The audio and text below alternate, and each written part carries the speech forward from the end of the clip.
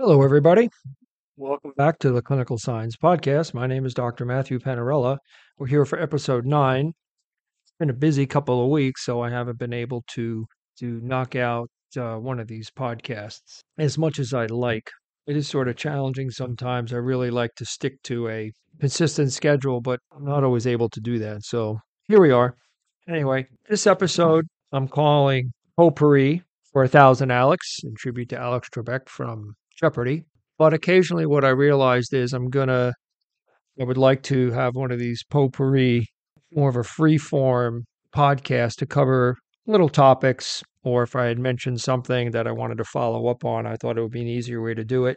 And then what I'll do is in the show notes, if you're not interested in listening to the entire podcast, I'll give you the times that the particular topic is being talked about. So if you want to skip around, that's great. If not, and you want to listen to the whole thing, that'd be great too. So I have a lot to talk about today. And the first thing I wanted to talk about is I'm presuming if you're listening to this, you enjoy podcasts like I do. I have enjoyed podcasts for many years. And over the course of time, my tastes in podcasts have changed. I've added, I've deleted, I've gone back to podcasts that I first listened to. I think I've been primarily listening to podcasts about 7 years, about mid 2015, maybe late 2014. I don't quite recall, but it's in that time frame. And I really enjoyed podcasts, and I realized that, well, my learning style, yes, I'm visual like everybody. Yes, I learn by reading, but I also get tremendous value out of listening. Number one, I can determine when I want to do it. And number two is that I can remember things quite well when they're spoken, provided I understand what the person is saying. But there sometimes audio podcasts can be a lot to ingest, and it's easy to just repeat podcasts to go over concepts or topics or what have you, facts. I wanted to talk about podcasts that I have on my phone right now that I enjoy. Okay, so first one is the Huberman Lab. I've started listening to that recently, last few months. I heard him on the Joe Rogan Experience, who's on Spotify. I do enjoy Joe Rogan's podcast, so I'll make it aside for a second. I do enjoy the Joe Rogan podcast quite a bit. Do I listen to every episode on every podcast? Absolutely not. I do tend to pick and choose, and I'll listen to, and I don't know what your experience has been, but my experience is you can have one of the most, let's say, a famous person, whether it's an actor or scientist or what have you, politician maybe, and you listen to them, and I can't listen to them. I listen to them for a minute, 2 minutes. I can't do it. Whatever it is, the tone of their voice, the pace of their speaking, whatever it is that they don't gel with the person being interviewed, I can't do it. So it doesn't really matter there. But Joe Rogan's got a pretty good podcast, and I've learned quite a bit. And he's had some challenging people on, and I especially enjoyed a lot of the contrarians about during COVID. They were very enjoyable. But I also enjoy some of the political things on his podcast too. Okay, back to the Huberman Lab. The Huberman Lab, I find, is a very scientific, it can be an intense podcast. Generally very good. They're generally very long, which can be challenging again to listen to the entire thing. Um, just an anecdote here about the Huberman Lab. I heard Andrew Huberman. He's not quite a neurologist. I think a neurophysiologist at Stanford Medical School, and he runs his own research lab. And I had heard him on Joe's podcast, and he was talking about caffeine and how to, one, improve your sleep. And to do that, you need to adjust your caffeine intake. Caffeine, besides being a stimulant, it also blocks, I believe it's a neurotransmitter called adenosine. It's part of the energy cycle in our cells, but adenosine builds up, and as it builds up, we tend to get sleepy. And the problem is that if you take caffeine too quickly after you've woken up, you don't allow the adenosine to come off the receptors in your central nervous system, and you're going to have a crash in the afternoon. Anyway, so that was pretty eye-opening for me. He was the second scientist that I'd heard say that, so I did make that change, and it has definitely improved my quality of sleep and also how I feel, and realizing me back to the days when I never even had caffeine until I was in college. So Huberman Lab has been very enjoyable, intense and scientific. Okay, another one is Radiolab. I've been listening to Radiolab for about 7 years. I did take a break for quite a while because I felt they were getting a little too political. This is not a political podcast, obviously. It's a science-based podcast about animals.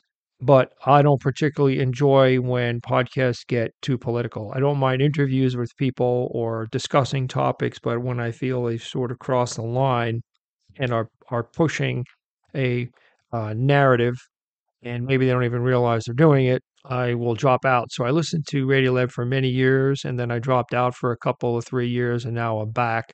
And I feel there's an occasional political podcast. I just don't listen to it, or a very, in my opinion, slanted podcast. But they've had some really fantastic podcasts. And I do remember one about the start of the human race and what we descended from after the asteroid. I think it's an asteroid or a meteorite asteroid that impacted the Earth millions of years ago off the Yucatan Peninsula and basically killed the dinosaurs. And if you go on YouTube, there is a video.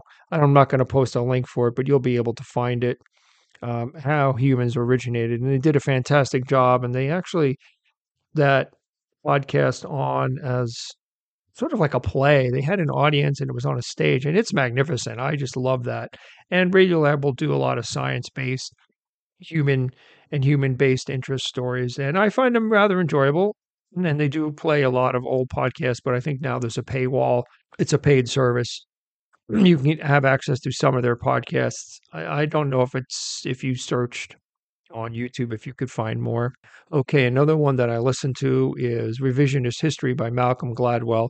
I've read all of his books. I find them to be helpful, help me understand the world, people, some historical events.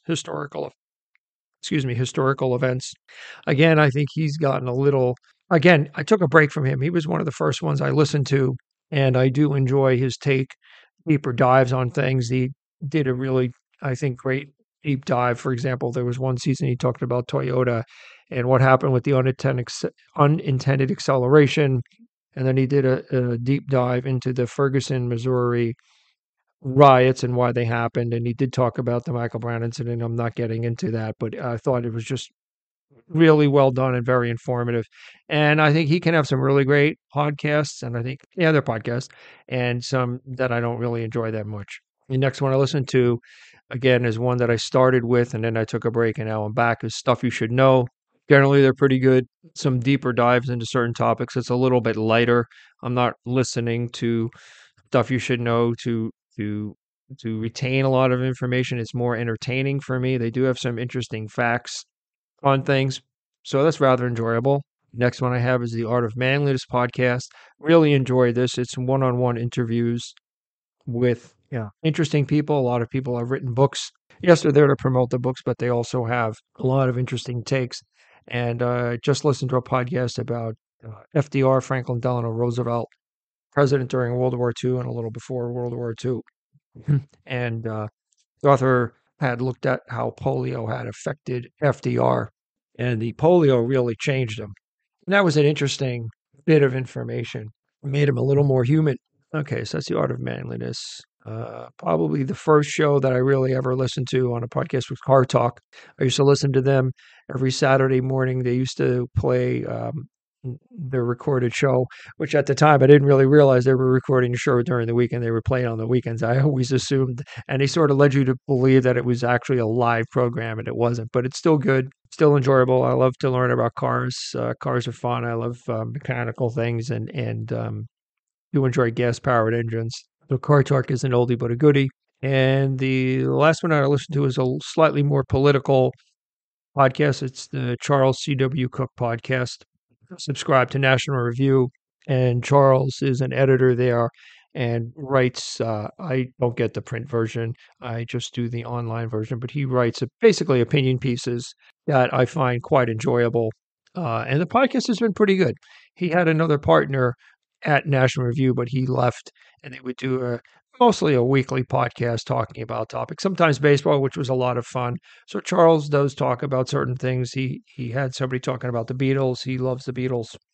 He is English, but he's an American citizen living in Florida.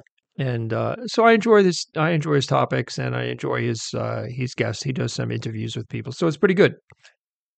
And I think that rounds out all my podcasts and my own. I have to listen to my own. I don't re-listen to them, but I do listen to them over. I do produce this show to the best of my ability. I know it's not always the greatest audio. I keep working on trying to improve that. I do listen to my programs over, and I do cut out some dead space. And you would be surprised maybe if you've never done this when you're doing it alone. You don't really realize, not alone, but I'm the only one here speaking, is how difficult it is to actually speak to nobody. Speaking to you in my mind, but I'm not seeing you. I'm getting no feedback. And you realize the pauses, the likes, the ums that you say. So I've always tried to keep improving and not say and like and those sorts of words. I know they're pretty much nonsense, but you're trying to I'm trying to put out a quality product to the best of my ability. So it has been challenging. So that was the first topic. I think I covered that pretty well. I really love podcasts. I listen to them around the house. I listen to them on car rides sometimes. I listen to them when I'm walking sometimes. It just really depends on my mood and what the topic is. So podcasts, I think, have been a tremendous benefit to society.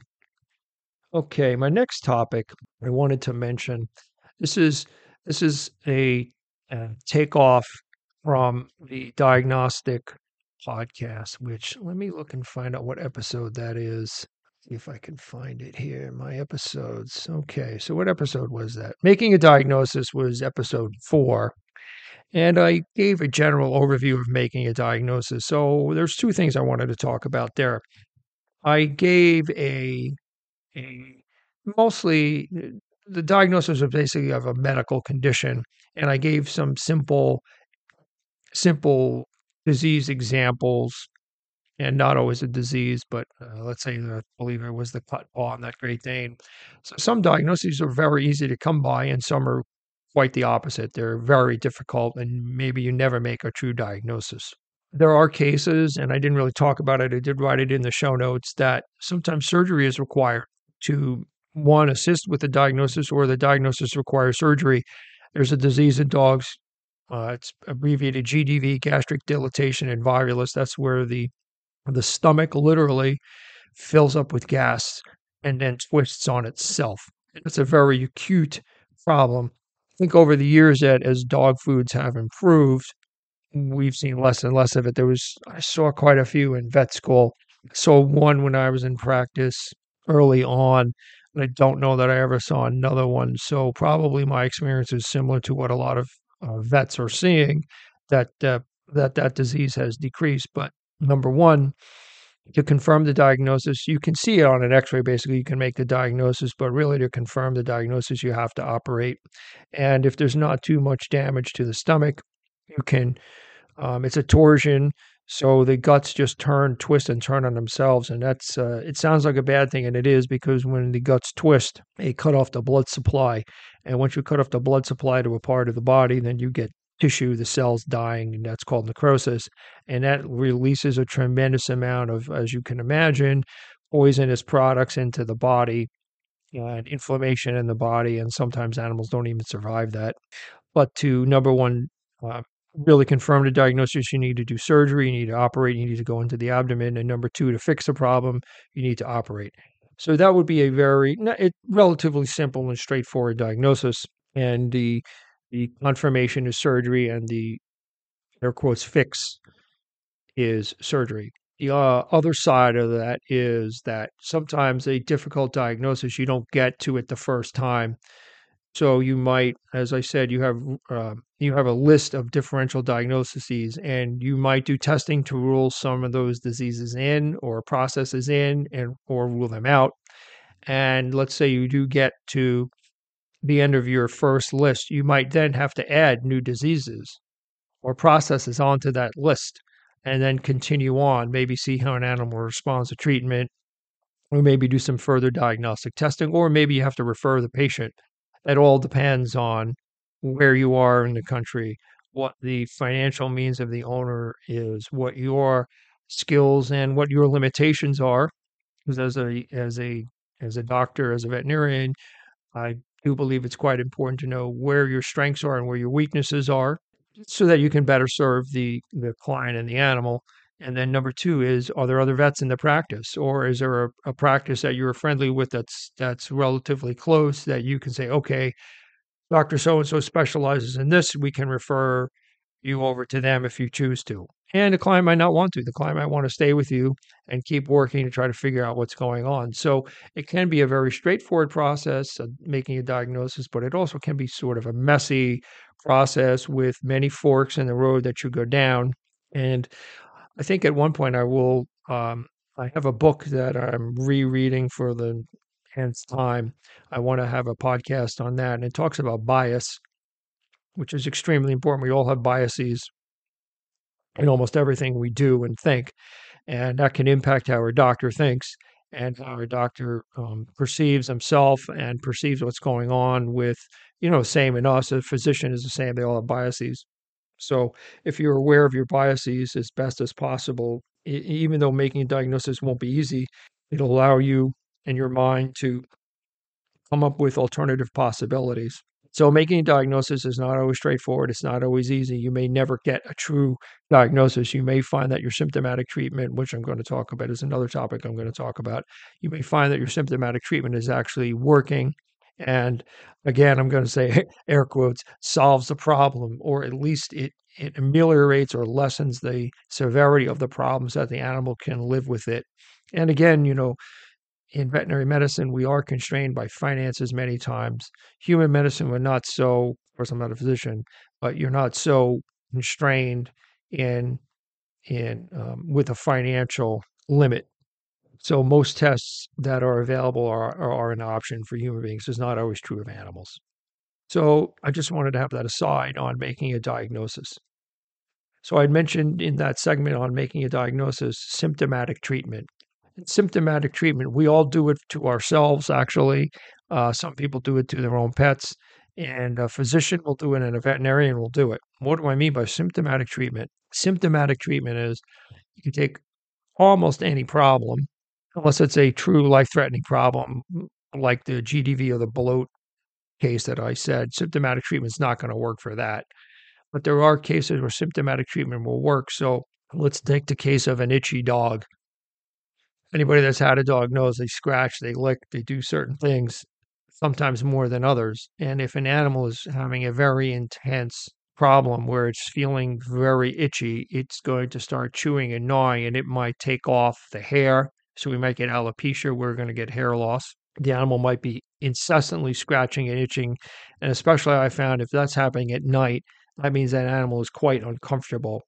And if that patient animal is brought into the clinic, veterinarian takes a look at it, they might determine something simple like it's fleas, and you can use an anti-flea treatment and give the animal some medications to reduce or eliminate the severity of the scratching. So that's a very simple symptomatic treatment. A symptomatic treatment in us, say you have the sniffles, you use some over-the-counter medication, maybe Advil, or one of those things like Dayquil, NyQuil. It's symptomatic treatment. You're not rushing off. You can still function. You don't need to be hospitalized. You figure maybe I don't need to see the doctor, but you treat yourself. That's symptomatic treatment. You're treating your symptoms. So we say symptomatic treatment. There's no such thing as clinical science treatment. That term doesn't really exist. But even though in veterinary medicine, we really are focusing on clinical science, we're not focusing on symptoms. We still call it symptomatic treatment. So maybe somebody should come up with a better term in veterinary medicine for symptomatic treatment. Well, we're treating what we see. So it's all going to depend. A case of diarrhea in a puppy, you could run a couple of simple tests. Maybe you run an in-office parvo test and it comes up negative, and your dog's eating, bouncing around. It's a puppy acting like a puppy. No vomiting, dog's holding down spoon, but it's got some loose stool. You do you could do it in office or send it out. And over in parasite, check for intestinal parasites, GI parasites. That comes up negative, but it's a puppy. And let's just say that people bought it from maybe not even let's say the puppy was not purchased from a pet shop. Let's say the puppy was adopted or adopted from a shelter, or they bought it from a family or somebody, a breeder raising dogs, puppies, and you deworm the dog. And sometimes your symptomatic treatment is going to, again, I'm going to use air quotes, solve the problem or a cure. Just because you administer a deworming product to that puppy with soft stool or loose stool, and the stool firms back up and is again normal, doesn't necessarily mean that that symptomatic treatment actually worked. It could just be a coincidence, and that does happen quite a bit in medicine. So symptomatic treatment is just going to depend what's going on with the patient, and it's also going to depend again on people's finances. You can have a very sick dog vomiting and diarrhea, and they don't have a lot of money, and you can send them home as an outpatient to try certain things. I'm not going to get into all the treatments, but you can also say to the people, okay, you've got X amount of money. Here's what I can do. You go over the estimate with them. You symptomatically treat your dog. You send the dog home. And what I would do with owners is say, okay, here's what I'm giving this animal. And this was fairly frequent vomiting itself or vomiting and diarrhea, where the patient actually looked pretty good. The patient wasn't collapsed. The patient wasn't completely dehydrated. I would give them things to do at home, things to watch for. So if the vomiting were to continue and they did everything that I asked, administered all the medications and the treatment that I sent the animal home with, some would be administered in the hospital, and the patient still vomited, well, that's going to go to the next step. And that means it's probably a more serious problem. So symptomatic treatment is certainly worthwhile in patients. We do it in us. And let's say your DayQuil doesn't work and you're feeling worse and worse and worse, you go to the doctor. So we all know what symptomatic treatment is.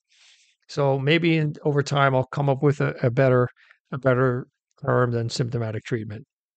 Okay, my next topic is I wanted to briefly talk about what's called herd or population medicine versus individual medicine.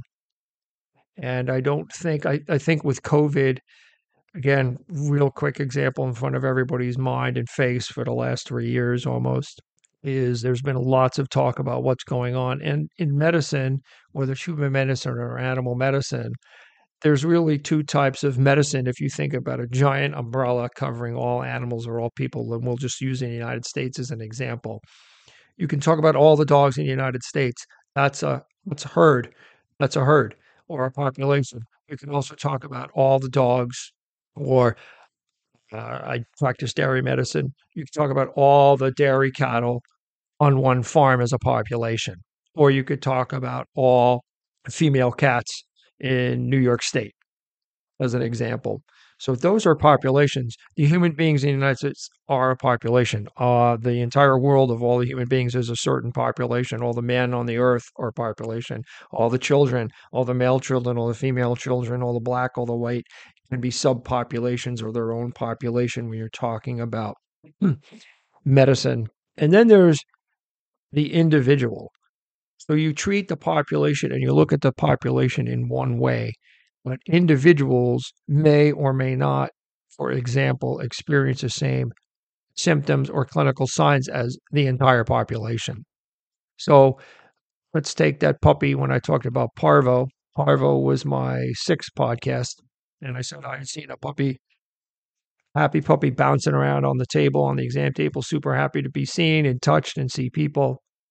And had some soft stool. And I did the in-office test, and it was positive for Parvo. So that dog had Parvo. But he wasn't the classic textbook Parvo case where the dog has vomiting, the dog has diarrhea, the dog is flat out, needed to be hospitalized. That dog did not need to be hospitalized. So he did not fit the classic picture of a Parvo puppy. And that's true of human beings as well. You may not have every symptom in a disease. There's usually a spectrum. Usually there's quite a few symptoms in people that we can express or can be shown or that we're feeling. And your experience might be different than everybody else's experience. And the reason I'm pointing this all out is sometimes the herd/population medicine and the individual medicine people get confused on, and I understand that confusion because I think human beings, I think especially during COVID, as again as an example, there's no blame here. I'm just saying I don't think that the people in charge were very good about talking about what the individual risks are and what the population risks are. Now we've basically come out of COVID. We're all, obviously, at least 1 million people died. Some died because of COVID, some died with COVID. I'm not here to argue that. The entire population of the United States now it's still here. 1 million people did die, but the entire population of the United States remains still here.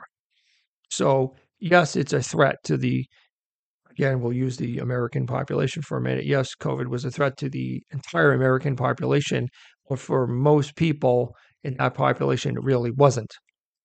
It was only really critical to a 1 million out of 330 million Americans.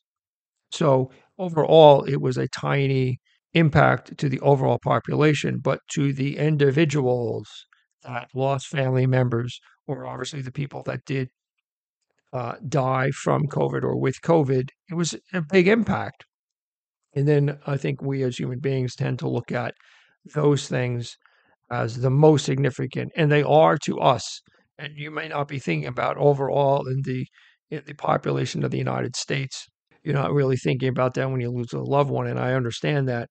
But when you're talking about at the government, at the federal level, they really, in my opinion, should be looking out at the population. Yes, they should tell you as an individual what the risks are, but they can't really protect you as an individual. They're going to tell you to do all these certain things, hopefully educate you so you can make an informed decision on what to do. That's really the difference. And so, number one, getting clarity on, us here, when you're listening to this podcast, most of us are not in control of a particular animal population. You might have a couple of dogs, a cat, whatnot, fish, doesn't really matter, a horse. That's not your population is one or two. Okay. Most of us are not having a giant population of animals in your life. Some of you will. There'll be very few of you, but some of you will. And that's going to matter quite a bit. If you have a large population of animals, that means there's some sort of economic import to that, and it could be your livelihood. So you're going to hopefully treat those animals. You're going to have to look at a lot of different things like biosecurity, personnel, the health of the personnel working with the animals, what you're feeding them, what you're watering them with, how you're cleaning their environment, and all those things are going to have an impact. So you're going to be looking at the overall population, and a disease in a population or any problem in a population. If you get bad feed, all the animals are fed it and half the animals die. That is a giant problem. Okay. So if the feed were contaminated with something, it could wreak havoc on your business, wreak havoc obviously on the animals, cause a lot of suffering probably. But population medicine is important, and I think as time goes on, you'll hear more and more about population management of the population in terms of disease and disease prevention, and then what the individual's experience is and your individual pet's experience, and it may not be what's experienced for the entire population. I don't know if that was helpful or not, but I thought it was something that was under, at least from my eyes in the last 3 years with COVID, was under discussed, and it doesn't negate anybody's own experience with it. And it is important. Your experience is important, but again, that's your experience, or whatever my experience is, or somebody else's experience.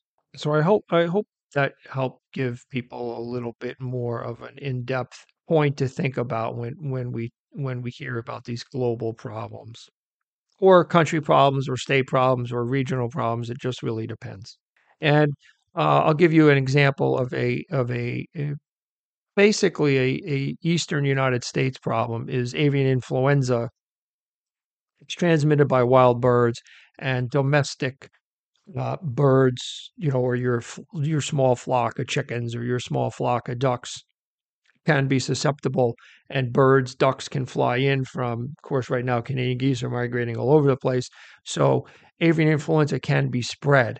And if you like eggs, and avian influenza gets into a hen house, and let's say it's a business that has 1 million laying hens, and they get wiped out, that's going to cause a problem. And birds are being affected throughout the East Coast and the Southeast. So that is a regional problem.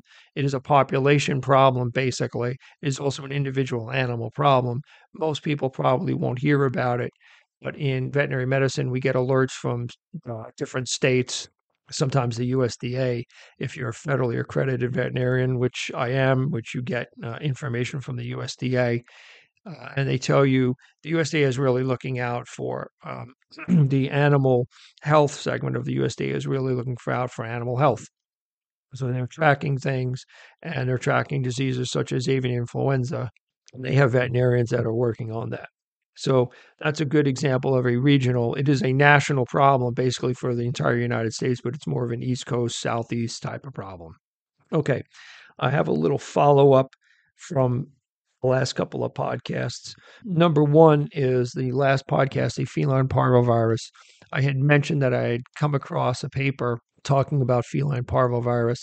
So I do happen to have, I found 2 papers on feline parvovirus. And is it impacting? Can it be found in the heart cells, the cardiac myocytes in cats with cardiomyopathy, which is disease of the heart? And the first paper here is from March, April of 2000. Okay, that was the journal. It was the journal is Cardiovascular Pathology. It looks like published online in June 21st of 2000. I'll put links down in the show notes. And in this paper, they identified in 10 of 31 cats, they did find virus, the panleukopenia virus. So again, it was found in this one paper. It's not a lot of animals. 31 basically is a tiny number of patients, and to find 10. So basically 1/3 of the cats in this paper did have panleukopenia virus. These were cats with cardiomyopathy. They did have heart problems, but they did find panleukopenia. So there's one paper. And the one other paper, that paper was called, I'll tell you the one that found I'll give you the name of it. It's called Molecular Screening by PCR Polymerase Chain Reaction Detects Panleukopenia Virus DNA in formalin-fixed hearts from cats with idiopathic cardiomyopathy and myocarditis. And then I found one other paper when I did a search. This was searching PubMed, which I'd mentioned before. This paper was in Veterinary Pathology. It sounds like a journal. It was published July of 2017. I don't have the entire paper here. The entire paper is available. This one is behind a paywall. I didn't pay for this. And let me read you the name. It's feline panleukopenia virus is not associated with myocarditis or endomyocardial restrictive cardiomyopathy in cats. And they had a population of 36 animals. So it says here, although 8 of 36, which was 22% of shelter kittens had parvovirus DNA in their heart tissue. The DNA was not detected in 33 adult cases or 34 controls meaning animals with no cardiomyopathy. These findings were confirmed. Adult cats did not have detectable parvovirus DNA, although rare intranuclear signal was confirmed in 7 of 8 shelter-sourced kittens. In kittens, parvovirus was not significantly associated with myocarditis and did not co-localize with. Okay, I don't need to read the rest of it. But basically, this one is there was something there in kittens. They didn't find anything in adult cats. And what does this really point out? There's only 2 papers. It's not been a big topic of discussion. It's been looked at. When you get a paper in my thinking, when you get a research paper that says there's something there, and then you get another paper that says it's not there, that tells you that maybe there is something and maybe there isn't. You can't hang your hat, so to speak, on either one. The numbers of animals in these studies are small. This second study was 36, 33, and 34. So let's see, that's 67 and 36 is 97, 103 animals. It's not a lot of animals. There's millions of cats in the United States, right? So here you go. Talking about a population. There's a population of millions, tens of millions of cats in the United States, and they studied 100. I don't know if that's really representative of the millions of cats out there. And the first study, the population was even much less. There was 31 cats, and there were 17 controlled cats. So that study comprised 48 cats. So again, you're talking not even 50 cats out of tens of millions. They found something, okay? They found something in that population. It's just in my mind, the way I think about this is it's possible. It's possible that parvovirus is causing long-term problems in the hearts of cats. There's no causation. There's only a correlation of a maybe. Maybe it's causing a problem. Causation means you can basically definitively prove that X happens, X disease happens, and then Y, meaning that the cats got infected with parvo, parvo damaged the heart, done deal, versus, well, cats have heart disease, they found parvo, but they're not sure if parvo really caused the heart damage or not. So it's a toss up. It's possible when there's only two papers, one says yes, one says no. It's hard to go either way. There's four. I try to split it down the middle. It's certainly possible that parvo's causing a problem in cats, but nobody's really done a lot of work on it. The work that's been done, I don't think there's enough patients to really be definitive either way. So it's possible. Again, links down in the show notes. I don't know that I'm ever really going to have an entire podcast on clinical pathology. And I had mentioned clinical pathology again back in that episode on making a diagnosis. And clinical pathology, most people would think about it as diagnostic testing, blood testing would probably be the number one thing people think about. Lots of other clinical pathologic testing that can be done. There's histology where you take tissue samples. Sometimes that's done from the inside of the animal, and sometimes it's easily taken by the outskin from the external. You might take a piece of skin, but a lot of you have had some, if you've ever had skin problems and they take a biopsy, submit it to the lab, that's a clinical pathology test. But there's a relatively new test in veterinary medicine from the clinical pathology side. It's a blood test. It's called SDMA. And what is SDMA? Okay, SDMA is a blood test. What does SDMA stand for? Okay, SDMA stands for symmetric dimethylarginine. It's a marker. Some people call it a biomarker because it's, animals, us, we're biological systems. I don't know if I'm going to be able to link to this or not. I'll try. I don't know if I can embed anything in. I don't know if that's even legal. If I can embed somebody else's paper in the show notes. If I can, I will. If I can't, I won't. But it's from Clinician's Brief. It's a veterinary journal. And it's talking about these SDMA, and it's relatively new to the last few years. So SDMA is a marker for kidney function. Obviously, kidney function, if you think about it, is actually quite important in animals as in us. SDMA is specifically looking at what's called glomerular filtration rate, or abbreviated GFR. So from going forward here in this discussion, I'm going to say GFR. GFR is basically how the blood is sent to the kidneys, and inside the kidneys there's these little units where the blood is flowing around and back out, and that's how the kidneys will filter through the glomerulus, which is a bundle. It's basically a bundle of blood vessels.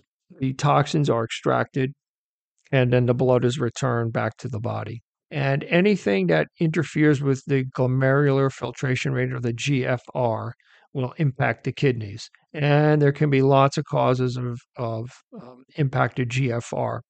It can be bacterial infections, there can be tumors, it can be cysts. Some of the external problems can be decreased blood flow to the kidneys, where maybe there's an accident, or the animal becomes hypovolemic and has lost a lot of blood, and now the blood pressure is low, and you're not getting quite as much blood flow, and that does cause damage to the cells of the glomerulus, which is that unit. The glomerulus itself is the unit where in the kidneys the blood is flowing through.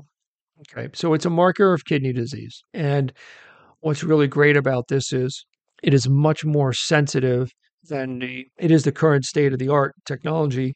But previously, up for most 30 years of my career, we only had a much more. The SDMA is a very sensitive, I shouldn't say very, it is a more sensitive indicator of kidney disease than the what we had up until the point that this was commercially available. And previously, we had a test when you would take a blood test, right? So blood test, generic term. Blood test meaning, in this case, if you're thinking about internal organ function, is a serum chemistry where you would take blood, you have to let it clot, you put it in, take blood, put it in a blood tube, in a very specific blood tube. You spin that down, and what you have remaining, all the cells go to the bottom of the tube, and on the top is the serum. That's what's run through a machine called a chemistry analyzer. And there's different companies types. There's ones that have just cartridges. They're dry. They're run with dry cartridges, and some have liquid reagents in them to run the tests. But be that as it may, in the old days, per se, we had what was called creatinine. And creatinine, like SDMA, are waste products from cellular metabolism. So really, when we think about all of these problems, any disease process, it's always about the individual cells.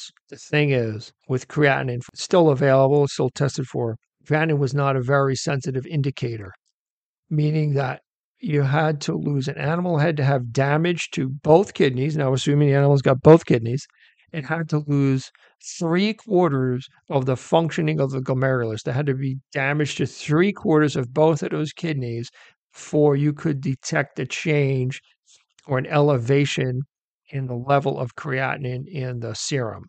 And that is a very insensitive test because by the time you see a rise, again, depending on what the problem is, but before you see a rise of creatinine, 3/4 of both kidneys have to have suffered damage. And that's very late in a disease. It was an okay test. It was all we had. You can combine it with a urinalysis and looking at the specific gravity or the concentration of the urine. And that's what I like to do when I was in practice is get urine as much as possible when I was looking at blood work. That's how I was taught, and that's how I practice. And it gives you a much better indication of what the actual kidney function is like. So that is quite important. Now with SDMA is about twice as sensitive as creatinine, meaning that somewhere between saw 25% to 40% of the glomeruli have to have a problem. So about 1/3 of the glomeruli would be damaged versus 2/3 to 3/4 of the glomeruli damaged under creatinine. So SDMA is much more sensitive. It's not the earliest. It is the best technology that's out there right now to identify kidney disease. And then it would also be good to follow kidney disease in an animal. Kidney disease is somewhat common in dogs, but not as quite as common as in cats. And a lot of cats suffer with chronic kidney disease and will succumb to kidney disease. Dogs do too, but it's not quite to the extent that cats do. That's a whole other topic of discussion. So SDMA, this is an interesting article here from Clinician's Brief. It's called SDMA Values, Interpretation and Application. And it's a literature review of a paper called Analytical Quality Performance Goals for Symmetric Dimethylarginine in Cats. That's SDMA in cats. And that's in a journal called Veterinary Clinical Pathology, put out in 2021. And this is a review of that. So I want to read to you from this. It says clinicians risk attributing significance to and overinterpreting small changes in SDMA that may reflect either normal changes in the individual patient or analytical variability. An individual patient may have a normal analyte result, whether healthy or sick, but the population-derived reference cutoff points may not apply to that patient. Changes, meaning trends, in an individual patient may be more meaningful. This touches on two things. We just talked about population medicine. So to derive what's called reference values, there's a range of normal, and there's anything outside of that is abnormal. And they had to test a certain, I don't know how many, but a certain number of cats had to be tested over time. And they had to test animals that were healthy and then animals that were ill. And they come up with a reference range so you can tell what's normal and what's not. And just having gotten through the population and individual medicine discussion portion of this podcast, this woman is referencing the population. And the problem is when you have a population, not everybody or not every animal, let's say, I'll use the numbers from 1 to 10. And let's just say from numbers 1 to 3, that's normal. Not every animal is going to be a 2. Some are going to be a 1, some are going to be a 3, some are going to be a 3.5, some are going to be a 4, some might be a 5. So there is some gray zone. So when you're talking about an individual, and I've always said throughout these podcasts, treat the patient, treat the individual. You treat what you see. And if you were to, let's say, take some blood work on this animal, you run your chemistry and you get your analysis and it all comes back and one value is slightly higher than normal, okay, it happens. Or it could be slightly lower than normal. It happens. So you have a couple of choices there. Talk to the client and say, hey, here's what I see. Maybe come back in 3 or 4 months. We'll pull another blood test. The animal's not experiencing any signs that show that there's a problem. Maybe like drinking more water, peeing more, being outside the litter box with cats happens frequently. Any vomiting, any problems with their diet. And now I'm excluding that, the cat maybe ate something like a toxic plant or got into something or there was a problem with the food. So eliminating all of that for a minute. Everything is fine, eating regular food, whatever it is, no problems, no toxicities, no disease exposures, nothing that raises a flag. And let's say you're taking a blood sample and you come up with an abnormal value. You have a couple of choices. Like I said, you can recommend that they come back in a period of time to reassess if that's what they're interested in doing, or monitor the animal a little more closely over the next, few months, see if there's any changes. If there are any changes, then you can say, come back and we'll repeat the blood test. So you don't want to chase one value if everything else basically is looking normal. Doesn't mean that there's not a problem, but it means that it's a lot less likely. And so in medicine, I like to think in terms of possibility and probability. It's very rare that there's anything 100% definitive. Possible means, yes, it's possible. I put a lower, or if I'm going to give it a percentage, it's a lower percentage. That's from 0 to 100. I would say possible is in that 10, 15, 20, 25% range. Probable means to me, it's probably more than 50% likely. 60, 75%, sort of in that range. That's how my mind is thinking about these things. So SDMA, to go back, is a much more sensitive indicator, an earlier indicator than creatinine is. So there are certain things that can impact these values of SDMA. And one thing is the breed of the animal. Now, this paper, I believe it's in cats. Okay. So what breed of cat impacts the value, meaning the number that you get back from the lab? This also impacts SDMA, like I was talking about, but it also affects creatinine, glucose, and total protein, and also the age of the patient. So there's lots of factors here. It's relatively early on in the use of SDMA, and as time goes on, there'll be a better handle on what breeds, age cutoff, and things like that. So this wasn't a bad little overview. I have another paper here which I can link to. There'll be a link. I have the whole paper here. It's put out in August of 2019. It was published in the Journal of Veterinary Internal Medicine. It's called Symmetric Dimethylarginine Concentrations in Dogs with International Renal Interest Society, Stage 4 Chronic Kidney Disease Undergoing Intermittent Hemodialysis. So the abstract, hitting a couple of highlights here from the abstract of the paper. The abstract is sort of like the short and sweet, cut and dried version of the entire paper. And it says SDMA is eliminated by renal excretion, which we know. If it wasn't eliminated by renal excretion, we probably wouldn't be talking about it as a marker of kidney disease. And its concentration is highly correlated with the GFR in animals and humans. Only covered this paper's from Brazil, and they looked at serum from 14 dogs, 24 dogs. So again, it's not a lot of dogs, but it's a guide. Doesn't mean it's the absolute end all be all, but there's a couple interesting points here. SDMA is found in humans, dogs, cats, rats, and mice. So it is not just a dog and cat or a human thing. It's probably in most mammals, I would guess, that have a metabolism and cellular structure similar to us. In animals, I'm reading right from the paper. I'm in the introduction section, and it says, in animals, SDMA has been shown to have greater sensitivity, and its concentration increases with an average of a 40% decrease in the GFR as compared to the serum creatinine, which I said, which will only increase when approximately 75% of kidney function is impaired. So there you have it. It's a earlier and more sensitive indicator. And is there anything else here that I wanted to talk about? No, I think that this paper is really talking about treatment modalities when you have kidney failure and how well did SDMA work as a marker for improving kidney function through dialysis or just regular fluid therapy. And dialysis means you're taking the blood out and you're filtering toxins, which SDMA is a waste product, or you think about it as a toxic substance in the blood that the body tries to get rid of. And it's all just through normal cellular metabolism. And basically all your cells, same in us, your cells take in glucose and oxygen and they put out waste products. And one of the waste or two of the waste products we just talked about are creatinine and SDMA. And your kidneys are trying to filter that out of the blood. So you can think about the glomerulus as basically a filter system. So SDMA is a new test out there. It's helpful. If you have an animal that has an elevation in SDMA, it could mean that there's kidney disease. You're going to have to talk to your veterinarian more specifically about what that means for your pet and what it means to you, and then how that's going to impact your pet long term.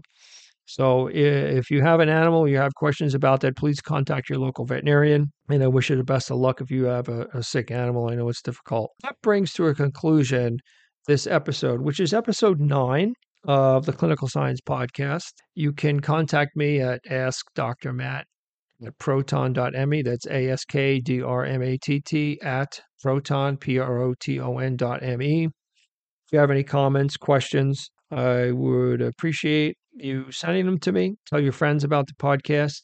I have the ability to see how many people are downloading. I'm not crazy about watching, but it is if nobody ever listened to this, would I keep doing it? Probably, because I do enjoy putting things out into the world, even though I'm not advertising it. The only advertising is putting the podcast out there. So it's really word of mouth that if you're listening to this, that means you enjoy animals, love animals, you enjoy science or love science. And I hope that this has all been beneficial to you. I hope you've learned something. That's my goal. That's my mission, is to inform and educate. And to educate means, in my mind, to give you some information that you can put into use. And I think that's true of a lot of the podcasts that I listen to, trying to help you improve your life. I'm trying to help improve your life and your animal's life through the power of science and information. And that's how we make progress. I think as a species, we learn more and more and try to put it into play and adapt it to the world and the world that we have, and try to make things better and more understandable. And it's all a process. There's no perfection here. I think you will probably realize that and know that human beings are not perfect. Animals are not perfect. We do the best that we can, try to move things forward, relieve suffering as much as possible, get better, get more informed, and do what we can in this life. So I know the holidays are coming up. We just passed Thanksgiving. Christmas is coming. Hopefully, I'll strive to put out, again, one podcast a week is my goal. If I don't, I'm sorry about that, but it happens. I'm a one-man show here, and I still have to make money. I'm not independently wealthy, unfortunately. If I was, I would probably put out a podcast every day or nearly every day. But it's been fun, and I'm glad to get back at it. And I hope you find this enjoyable. And I will again put in the show notes the timestamps, basically, that you can zip around at. So I hope you enjoyed this potpourri. I haven't watched Jeopardy for many years, but when I was watching it, I really enjoyed Alex Trebek, and it was always fun. So this is a little homage to him, and I hope to do this potpourri whenever it's necessary, when I get these little tidbits that build up. And if you found that this potpourri episode has been enjoyable, please let me know versus the other episodes. And if you have any suggestions for a potpourri episode, happy to review that. Take care, everybody. Happy holidays and be well.